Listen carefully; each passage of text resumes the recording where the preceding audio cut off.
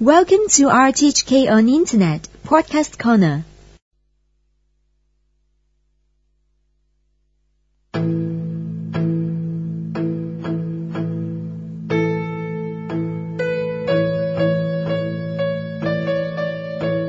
Actually, the problem is escalating. There are more and more young people taking the psychotropic substances. And there are also the widespreading misconceptions among the teenagers, such as they found that using ecstasy is less addictive and less harmful, and maybe they can be used for the recreational purposes. Right. So we found that the problem is escalating. Is this, are there any trends here? Is it peer pressure, or is it curiosity, or what? Actually, peer pressure is the, most common reason for the teenagers taking the drugs. And second is the curiosity, and then the reason comes is the seeking the happiness, that kind of stuff. Well, we hear an alarming amount of news about teenage suicides in Hong Kong. Is there an element of escapism here? But the teenage suicide?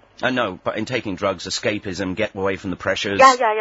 And to make themselves happy. Yeah. What you mentioned ecstasy, but what are the common drugs in Hong Kong? Probably the cheaper ones, yeah. Actually, the common drugs in Hong Kong is the ketamine, and then follow is the ecstasy. Ketamine, huh? Yeah. Okay. It's funny because whenever I talk to vets, they say if ever they get broken into, the first thing the police look at is the ketamine supply. Yeah. To see if it's very easily available, this stuff, isn't it? Yeah. Very easy to get it. Especially when the kids they go to the disco. And they said it's so easy to get it. And actually, there's a recent survey conducted by the Chinese University of Hong Kong, the lecturer. They found that for those teenagers going to the disco or the rave parties, more than 90% of them can have the illegal drugs there. I know some parents have been counselled on this sort of thing, stuff to look for. What are the telltale signs with the most common drugs in young people? I would say tiredness constantly. Yeah. Tiredness, and also whether they got any change of their living habit is also one of the signs the parents can observe. What are the other sorts of things? I mean, do they tend to thieve money because they need to buy the stuff?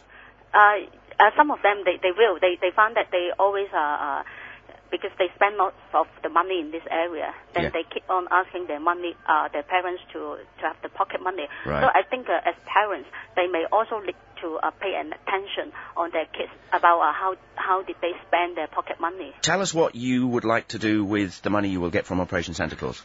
Actually, the money from the Operation Santa Claus will be spent on those, we call it youth at risk. And we will design some tailor-made program and to outreach the youth at risk in their own district.